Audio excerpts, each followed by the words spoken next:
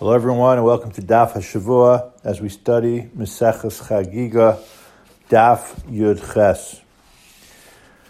We're recording the shiur in the midst of a virtual quarantine or real quarantine, unfortunately for some people who are listening to the shiur during the coronavirus. As I've said in every other shiur and every other presentation, for those that are listening to it this week, if anyone has a particular need, if you're listening in Teaneck, I know we have many people that listen outside of the community, please contact me, a local Rav, anyone who could help you. No one should be alone, even if we are alone in our homes. I wanted to begin with just some reflections on Maseches Chagigah. On Daf Yud Ches, there's going to be a transition as we move from the halachas of Chagigah. Obviously, we had somewhat of a diversion with all the Agadata to halachas of Tumah and Tahara. The halachas of Tumah Tahara that really begin in detail on the top of Yud Ches Amud Beis. Now, most of these halachas we will not get to this week, but it does relate to Chagigah in general, and that's what you will see pointed out by the Rishonim of why Chagigah why the Tumah Tahara is being discussed. Obviously, when you bring a Chagigah and the other karbanos, these halachos are extremely relevant. And I was just thinking, in light of what we see on Daf Yud Ches Amud Aleph, when we talk about the continuation of the discussion of tashlumim for the karban Chagigah as well as the olas re'iyah, you don't always see both mentioned out, but the assumption is we're talking both about the Chagigah and the olas re'iyah, the extent of the tashlumim after Shavuos, that this year, unfortunately, it looks like definitely visitors from the United States of America. There'll be less traveling to Eretz Yisrael, getting the inspiration that we know the Gemara tells us, that we've discussed in the past, that Ki Mitzion Teitzei Torah, as Tosfos explains, is being inspired by being in Yerushalayim. We know, even if it's not Bisman Beis Hamikdash from today, that inspiration applies. We also know from the Sefer HaChinuch that we've quoted in the past, in a different context, when he discusses the mitzvah of Ma'aseh Behema, how individuals would go to Yerushalayim and they would go satisfy all of the mitzvahs that were relating to food, and it would take time. You can't get it all done in a week, in 7 days, and in 8 days. And everyone had someone from the community that would stay. Everyone would have someone from the family that would stay and become imbued with Talmud Torah, with inspiration from the Kohanim, and then become the leaders of their own community. So there's somewhat of a loss relating to that this year. And it seems now, if things continue as they are, and Rahman al-Islam, we pray that it shouldn't get worse, the Kaisel, the Kotel itself, Yerushalayim Ir HaKodesh, is going to be empty, or pretty empty. You know, the Mishnah says that one of the miracles of the Beis HaMikdash was Aimdim Tzafufim, that it was so crowded, and people didn't complain. The Chassam Sofer points out that, and it's really, we see this in our Gemara, that when you bring the karban, you have to have at least one night of lina. You have to stay there one night. I'm not giving all the sources for everything that I quote today, as I actually don't today have access to all of my svarim. So please feel free to send me a note. And in one of the tshuvas, the Chassam Sofer points out that the mitzvah of lina is that no one complained they don't have a place to stay, connects together with the Omdim Tzafufin, which means Yerushalayim was so packed with visitors. They didn't have all the hotels. Unfortunately, this year it doesn't look like it's going to be packed. I read that the Dan Panorama Hotel is being used as a quarantine hotel for people with mild conditions. So when you learn about Chagigah this week, and I hope you can continue to find the time to dig in, part of it is we're talking about the past, but we're also talking about the present. But we also want to have an aspiration for the future. And the aspirations we should all be able to celebrate together in Yerushalayim Ir HaKodesh.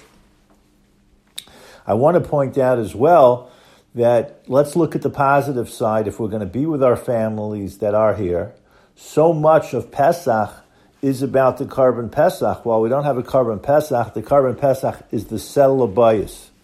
Many people today are bunkering down with their families, and to realize this is not just on Pesach we do it, but ideally, the Meshech Chachma in Parshas Emor says that every Shabbos we have two basic goals: to get close to Hashem, and if I could add a little bit to what the Meshech Chachma says, to get close to our family. A Chag is when the entire community comes together. And on Pesach, it's unique that you have a unique family aspect within the Chag of Sel L'Bayis.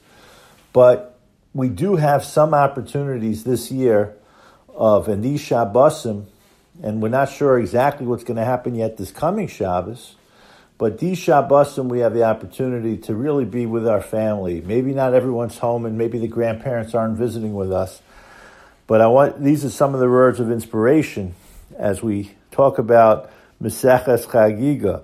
And even when it comes to the preparations of Pesach, V'shinamton Levanecha, many of our kids are being educated today virtually. The schools here have been incredible. But we are ultimately, especially when it comes to Pesach, not just V'shinamton Levanecha V'higara to Levincha. Rabbi Yaakov Kamenetsky pointed out, I'll mention this in a shiur to the shul next week, that sometimes the kids get so educated at schools that they're teaching the parents, which is very beautiful. But when it comes to Pesach, it's a Masorah from one generation to the next generation. So when you learn Chagigah and this Daf Yud Ches, and we think about the Chagigah and Shavuos, it's my tefillah, hopefully by Pesach, but if not by Shavuos, we could see a real gathering taking place in Yerushalayim. Anyone who wants to go to Yerushalayim should be able to go, and we should continue to be inspired from Yerushalayim and from our homes. For the rest of the shiur today, we're going to try to deal halacha l'maaseh. Let's imagine ourselves with the Chag of Shavuos. And the question that has come up in the past already in last week's daf of whether there is tashlumim for the karbanos of Shavuos. The reason why the question is so unique when it comes to Shavuos is obviously because Shavuos is in Eretz Yisrael only a one-day Chag. So whether you have tashlumim for 7 days or 8 days, we saw with Pesach and for Sukkot, you're still there within the Chag. What happens when we move beyond the Chag? What is its relevance? And for us, halacha l'maaseh today, without the Beis Hamikdash, the most obvious relevance will be Tachnun. People are very excited when they can't say Tachnun. Someone said one time that a non-Jew can never appreciate the simcha of not saying Tachnun on a Monday and a Thursday. They don't have that same simcha.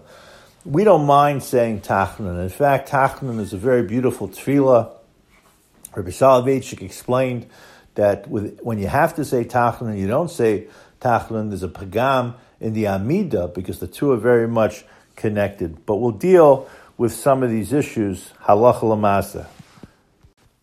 Early in the Masechta, we related back to a Gemara Maseches Brachos, Daf Chavav Amud Aleph, that talks about tashlumim relating to tefillah. And we pointed out that tashlumim of tefillah goes back to karbanos. And I just want to point out, in theory, it's not necessarily the exact same, because built into the chagim is the makeup of tashlumim. Now, you could say that's true with tefillah as well, although it's limited to the next tefillah. But from tefillah, it seems to be more of a reaction as opposed to Chagigah or Karban Re'iyah, where sometimes just based on the facts on the ground, the amount of animals and the people of accepting, you have what we're calling here Tashlumim. But this was back in Brachos Chavav Amud Aleph, the Rambam Hilchos Tefillah Nesiyas Kapayim Gimel Halacha Ches. I'm mentioning these sources in case you want to reference them and match it up with what we're learning here in Chagigah, and the Rush in Maseches Brachos Perek Daled that I had mentioned of Ma'aves lo yuchal liskon, how this applies if it's a bemazed, as opposed to this situation that is different as far as the built-in opportunities for fixing it when it comes to the Chagigah. Now, the important source that we have here in the Rishonim, a crucial source, is a Rav Yah. We don't often quote the Rav Yah, but a very fundamental Rishon. This is in Chelek Gimel Maseches Chagigah, Taf Vav, Siman Taf Vav. That's how he organizes his Sefer. The Rav Yah is Rebbe Eliezer ben Rebbe Yah Halevi. He was in Germany in the 12th, early 13th century, and so much to say about his work for the Jewish community there. And he says the following. He quotes something from his father, V'shamati lo nahug Abba Mari lipo alpana b'tchina at shivas yamim achar atzeres. That even without the Beis Hamikdash, Chagigah Karban Re'iyah Tashlumim is alive and well. By his father wouldn't say Tachlim for the 7 days after Shavuos. And then he goes on to say, Umehai Taima Hoel Shasurim Behesped V'tanis is a prohibition, not just on Isru Chag, but for all of these days of Hesped V'tanis. And then he goes on to say something incredible, that if not for our Gemara and the fact that we learn out that a malacha is allowed, then technically there would have been an Isser Malacha, just like the halachas of Chol HaMoed. So this Rav Yah says absolutely no Tachnun. The Mishnah Berurah, in fast forwarding in the Orach Chaim, Kuf Lamed Aleph, Lamed Vav, has it more as a Yesh Omrim, that there are those that don't say Tachnun, not necessarily built in as a restriction. The Chok Yaakov, a very important sefer, I referenced this in another shiur recently, in Tuf Iyun Gimel, has an incredible chiddush on the Shulchan Aruch, who says that if you miss Shechianu on the first night of Shavuos, you could make it up for 7 days. You know, this is the halacha with the other Chagim. If you don't say Shechianu the first day, you can make it up the next night. Now, how this would apply, Lamaisa, what exactly is saying Shechianu to, not on a particular mitzvah, but on the day, this is what the Chok Yaakov says. Incredible. The Pri Megadim says the same, based on a Magen Avram. The Mishnah Berurah says you could make up the Shechianu until the end of Yom Tov. And the Sha'ar Tzion says this is in order to distinguish what the Chok Yaakov established. So this Chok Yaakov was rejected. The Sha'ar Tzion says it possibly would be a Baal Tosef, because you're taking this idea of extending a Chag into the practical to an extreme degree. And therefore, he says explicitly, the Sha'ar Tzion is the Mishnah Berurah. The Mishnah Berurah, Chavetz Chaim, on the page that we have of the Mishnah Berurah, has 3 works. The Mishnah Berurah that we usually look at, the bottom halacha with some explanation, the Ber halacha is more expanded, the sugya, and then you have the Sha'ar Tzion. Very often people say the Sha'ar Tzion are the footnotes on the Mishnah Berurah. It's actually a lot more. Sometimes inside you'll find expansions as well, even some leniencies or some stringencies. And he says straight out that the karbanos and shechianu are 2 different things. It's true that we're extending as far as no tachnun because of the karbanos, but that's not going to be shechianu. Shechianu ties into kedushas hayom, and you cannot treat these days as Yom Tov. So I just wanted to show you how this all ties together. Bezras Hashem, we should continue to learn, and we continue to be mispalo for good health, safety, and healing for all.